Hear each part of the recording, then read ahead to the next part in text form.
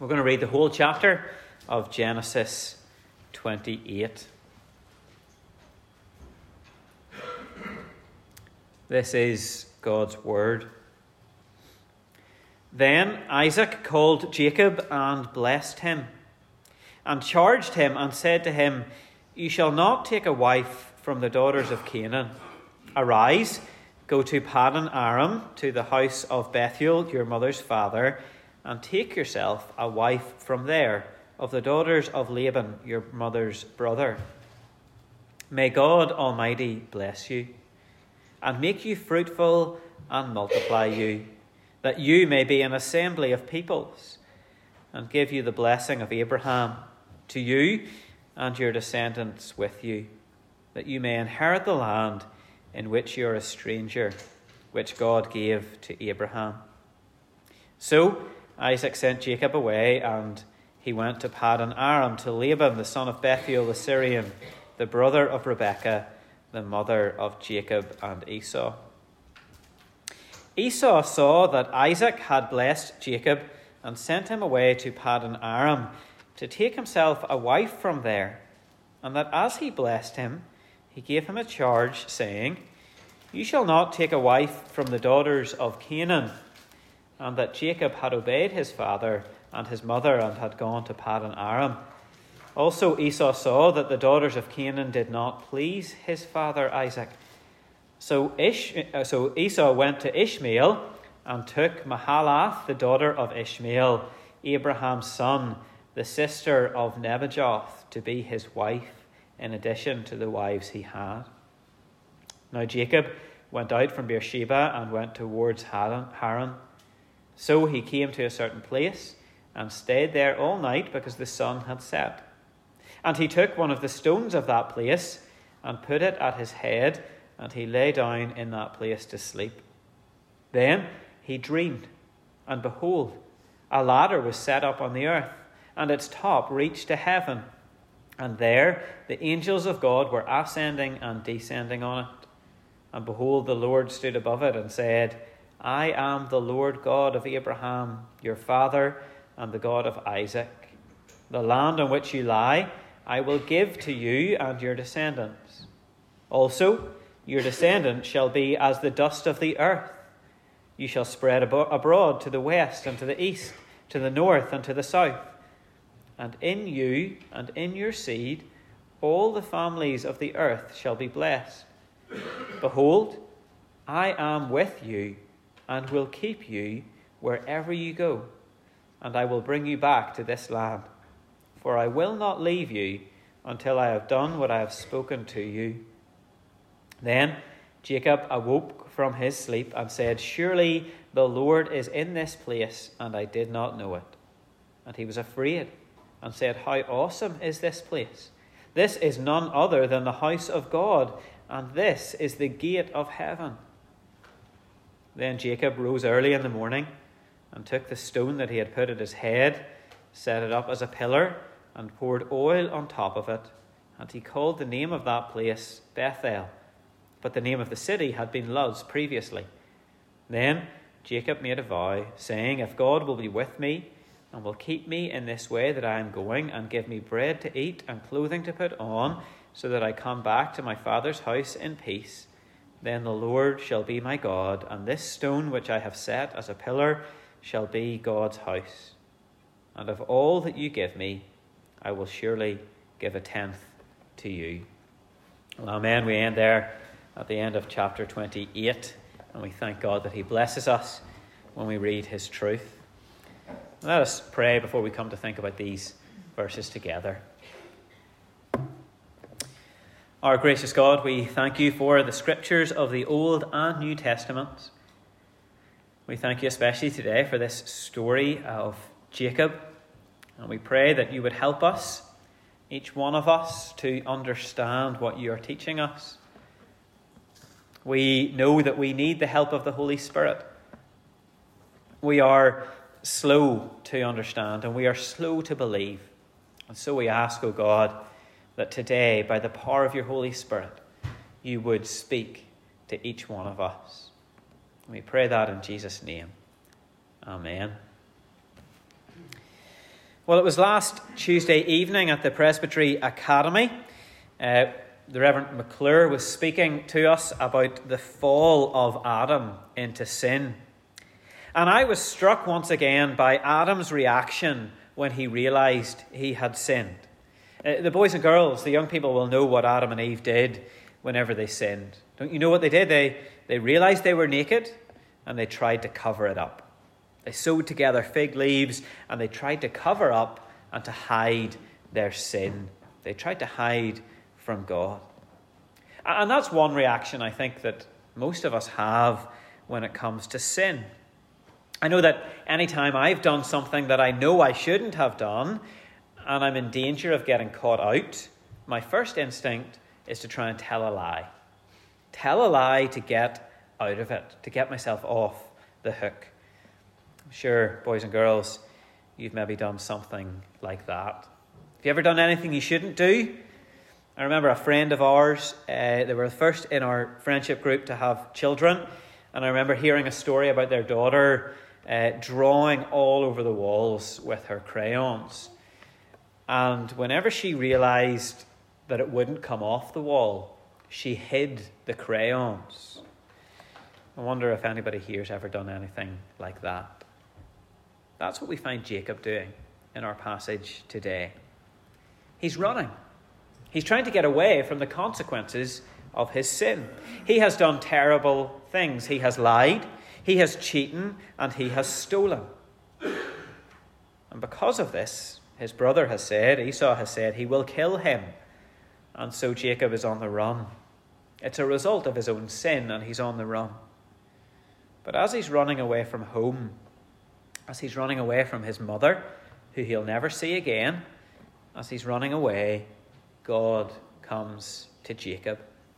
God comes to Jacob in a most spectacular way. He comes to Jacob in pure and unadulterated grace. Jacob has done terrible things. There is no way that Jacob deserved to meet with God. There's no way that Jacob deserved to hear from God, and there is certainly no way that he deserved to receive a blessing from God. And yet, that's what happens for Jacob. I'm sure many of us here have heard wonderful testimonies of how God broke into someone's life. Maybe someone who was addicted to drugs or alcohol. Maybe somebody who's done terrible things.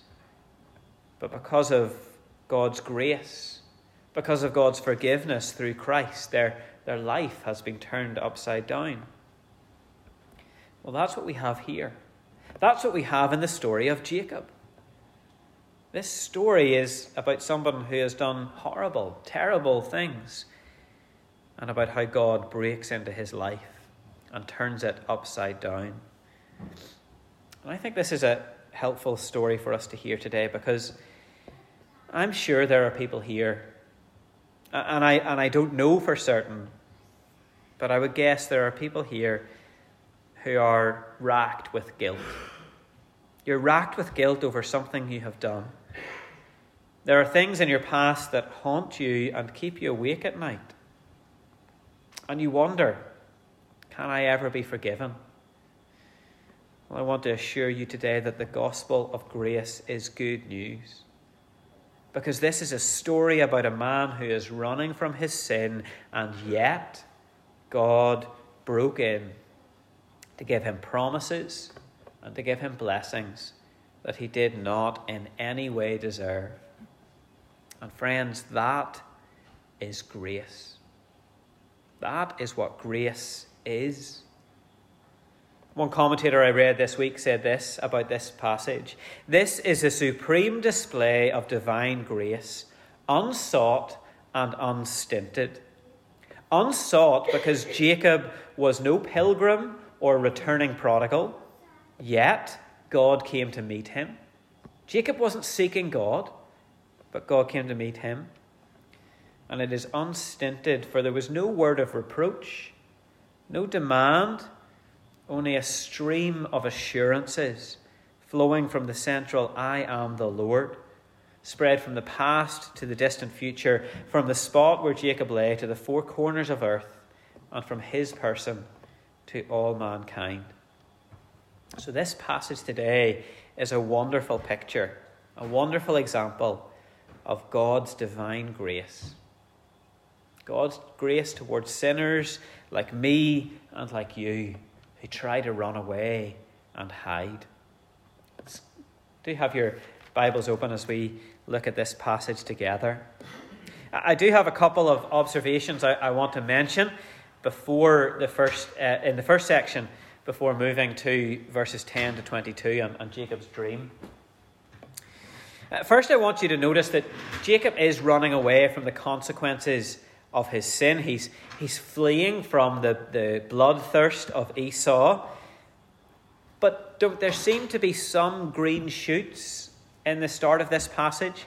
In the midst of the disaster and difficulty, there are some green shoots of hope. First of all, there's Isaac's recognition that Jacob should be blessed. In verses 3 and 4, Isaac finally, willingly blesses his son. He passes on the blessing of Abraham to Jacob. And so although Jacob is running from Esau, it does seem that his father, and remember it's his father who he lied to, it's his father who he cheated, and it's his father who he stole the birthright from. His father, Isaac, is willing to offer reconciliation. And he acknowledges that the blessing of Abraham does indeed belong to the younger son. Isaac's blessing is not insignificant. There are words here that will be repeated in the blessing that God gives Jacob later in the passage. But one I think perhaps that could be overlooked is the word assembly. Isaac blesses Jacob to be an assembly of peoples. This is the first time that this word is used in the Old Testament. And it will come to be the word that is used for the gathering of the church.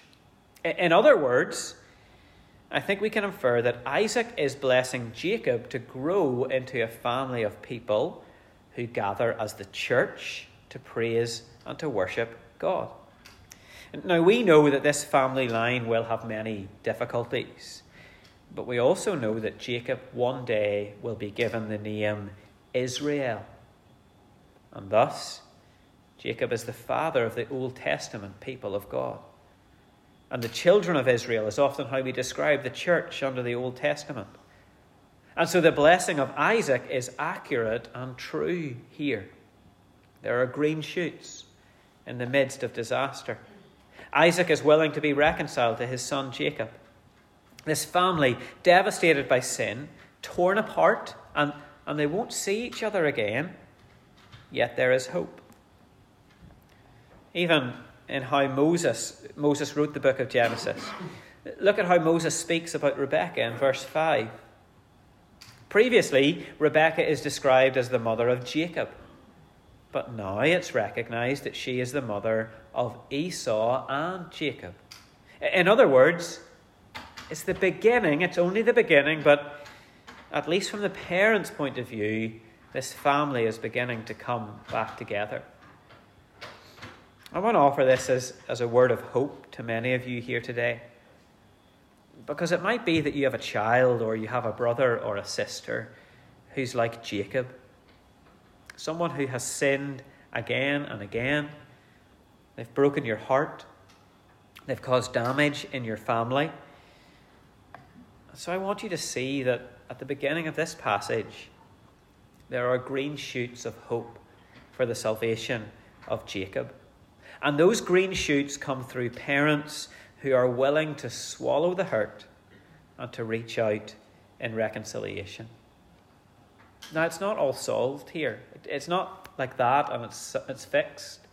Jacob still leaves. And that might be the same for you. Maybe you have to do what you can in reconciliation and then in prayer, give your child to the Lord in the hope that, as God does for Jacob, God will break into their life. But there can be green shoots in the midst of disaster. The second thing I want to point out before we dig into the dream of Jacob is about Esau. In this story, we get this wee section about Esau, and it's a sorry tale of a man. He just wants to please people. He never gives a thought to God, but he wants to please people. He realizes that marrying a Canaanite woman has been displeasing to his parents. His response is not a godly response. Even the boys and girls will know the expression that two wrongs don't make a right, but that's what Esau tries to do. He tries to take another wife for himself, but he can't get that right either. He chooses a woman from among the Ishmaelites, and the Ishmaelites are a line whom God has rejected. But you can see that Esau is just striving, isn't he, for love and acceptance from his parents. He goes about it in the wrong ways. He tries through his efforts to prove his worth to his parents. It's really sad. Mom and Dad, am I good enough yet? Esau's insecurity leads to more negative results, and that can be the way it is with insecurity. Insecurity can lead to all kinds of bad results in our lives. What is the right response? What should we do? Well, I would suggest to you that if you are like Esau and you feel insecure that you are loved and accepted by other people, that you should worry less about their love and acceptance, and that you should know for sure and for certain that you are infinitely loved by God, that you are totally and completely accepted in Jesus. Through Jesus, you are loved so completely that he hasn't asked for anything from you, but he has given all that he is. Instead of saying to you, I will accept you when you've married the right person or anything like that, Jesus says, I accept you because of who I am and what I have done. You do not need to perform to be accepted by God. Out of his great love for you, his infinite love, he sent his Son to die upon the cross so that you could be brought into perfect, complete, and eternally secure acceptance. And that leads us then onto Jacob's dream. Moses, I think, intends for us to see the contrast between Esau and Jacob. Esau is doing all he can to win back approval of his parents, but Jacob, by doing nothing, he finds out that he is totally and completely accepted by God. There are two aspects of Jacob's dream that change his life forever, where God breaks into a lying, cheating thief who is fleeing from his sin. Two things are the presence of God and the promises of God. Jacob heads out on his own. He's a lonely, wandering sinner. He's fleeing from the consequences of his own sin. But when he stops to sleep, God breaks into his life. And I think I have to reiterate, Jacob was not looking for God. He was not seeking God, but nonetheless, God intervened. God showed up in a dream where Jacob saw a ladder set up, and the top of the ladder was reaching heaven, and there were angels of God ascending and descending on it. And so Jacob learns a very important truth about who God is. God is present. He is not absent from our world. He is active in our world. God didn't set the world in motion and then step back like a man winding up a watch and then stepping back from it. No, God is present. He is active in the world. You see verse 13. The Lord stood above Jacob. Jacob is immediately and intimately aware of God's presence with him. And I think this is a really significant point, because remember what Jacob's trying to do. He's running. He's trying to get away. And he could get away from his brother. And he could get away from his family. And he could get away from the place that reminded him of his sin. But he couldn't run from God. I'm reminded of the words of Psalm 139. Where can I go from your spirit? Or where can I flee from your presence? If I ascend to heaven, you are there. If I make my bed in hell, behold, you are there.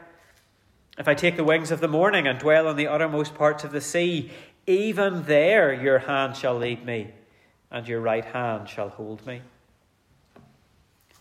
You know, for the Christian person, God's presence is a wonderful comfort when we're facing difficulty and trouble. God is with us as we sang in the valley of the shadow of death. King David knew that as a great comfort. But I can't help but thinking, is this a point of conviction for Jacob rather than a point of comfort? At least in the beginning.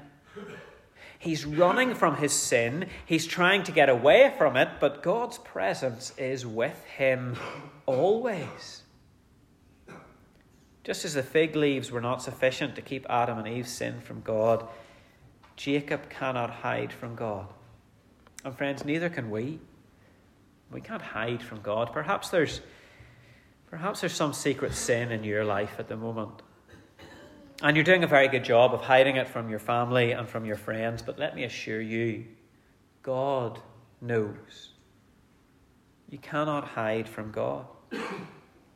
And maybe right now, in this moment, God is convicting you of your sin. I wouldn't be surprised if that was the case. He's here in the midst of us by his Holy Spirit. And so we can't run away. Running will not work. You can't outrun God. Instead, you must face up to your sin, repent of it, and receive forgiveness from Christ. A forgiveness that only God can offer. The presence of God for Jacob and for you today brings conviction. It requires confession, but then it offers cleansing. It offers cleansing from sin.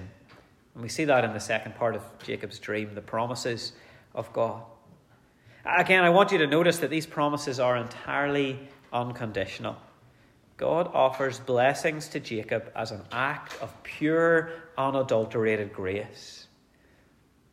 There are repetitions of the promises made to Abraham, promises of descendants and land, and we've already noted the land promise is extended throughout the whole world, from the east to the west and the north to the south.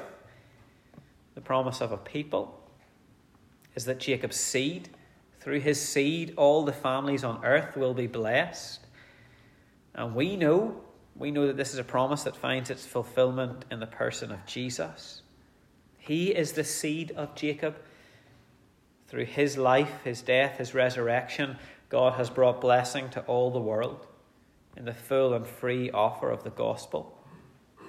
And so, in fact, this promise that's made to Jacob is actually being fulfilled here today, as Jesus is offered to you.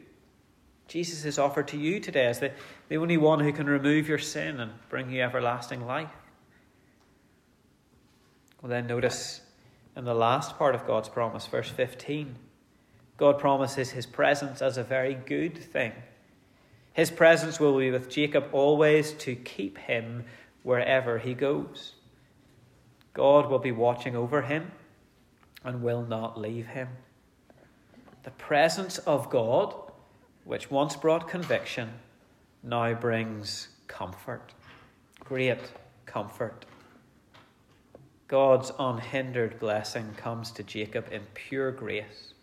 Jacob has done nothing to deserve this. It comes because of who God is, because of his great love. And that's the same grace that is on offer to you today.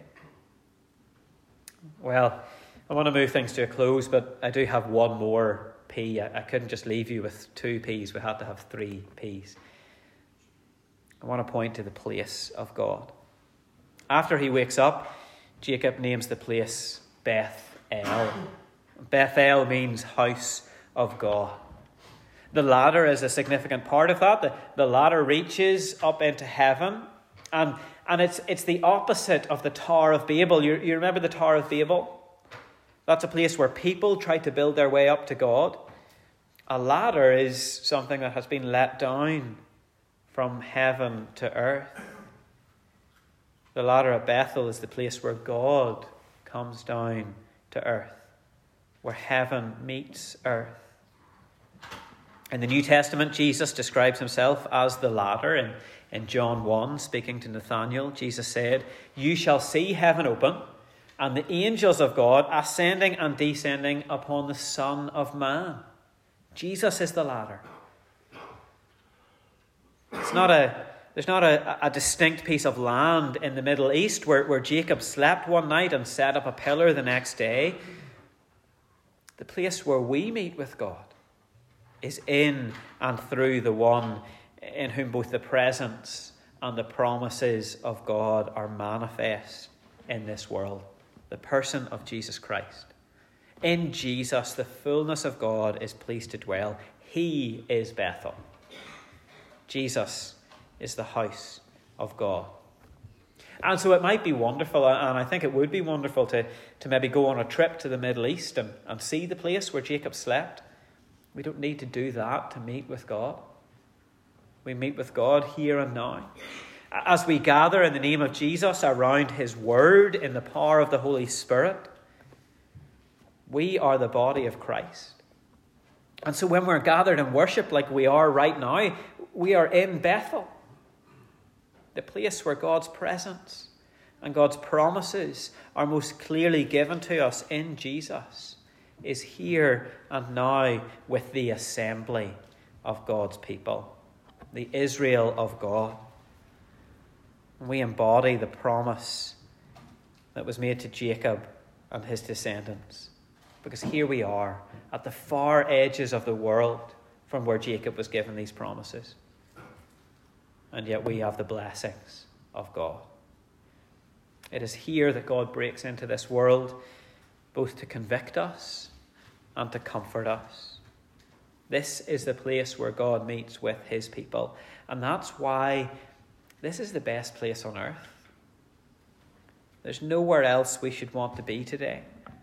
From the youngest to the oldest, this is where God meets with us through his word and spirit.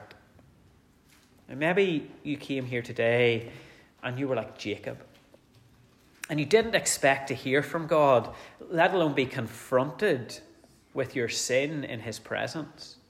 As Jacob lay down that night to sleep, he was running from his sin. He did not mean to run into God. You can see in verse 16, Jacob wasn't expecting that God would be there. But that's exactly where God was. So maybe you're as surprised as Jacob that God is here today. Maybe you've been coming to church your whole life and you didn't expect anything else this morning than an hour of sitting, standing and singing.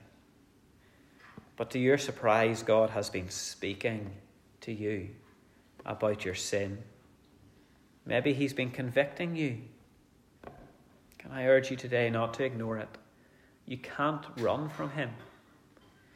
Have your conviction turned into comfort by trusting in the cross of the Lord Jesus Christ. Let me pray for us.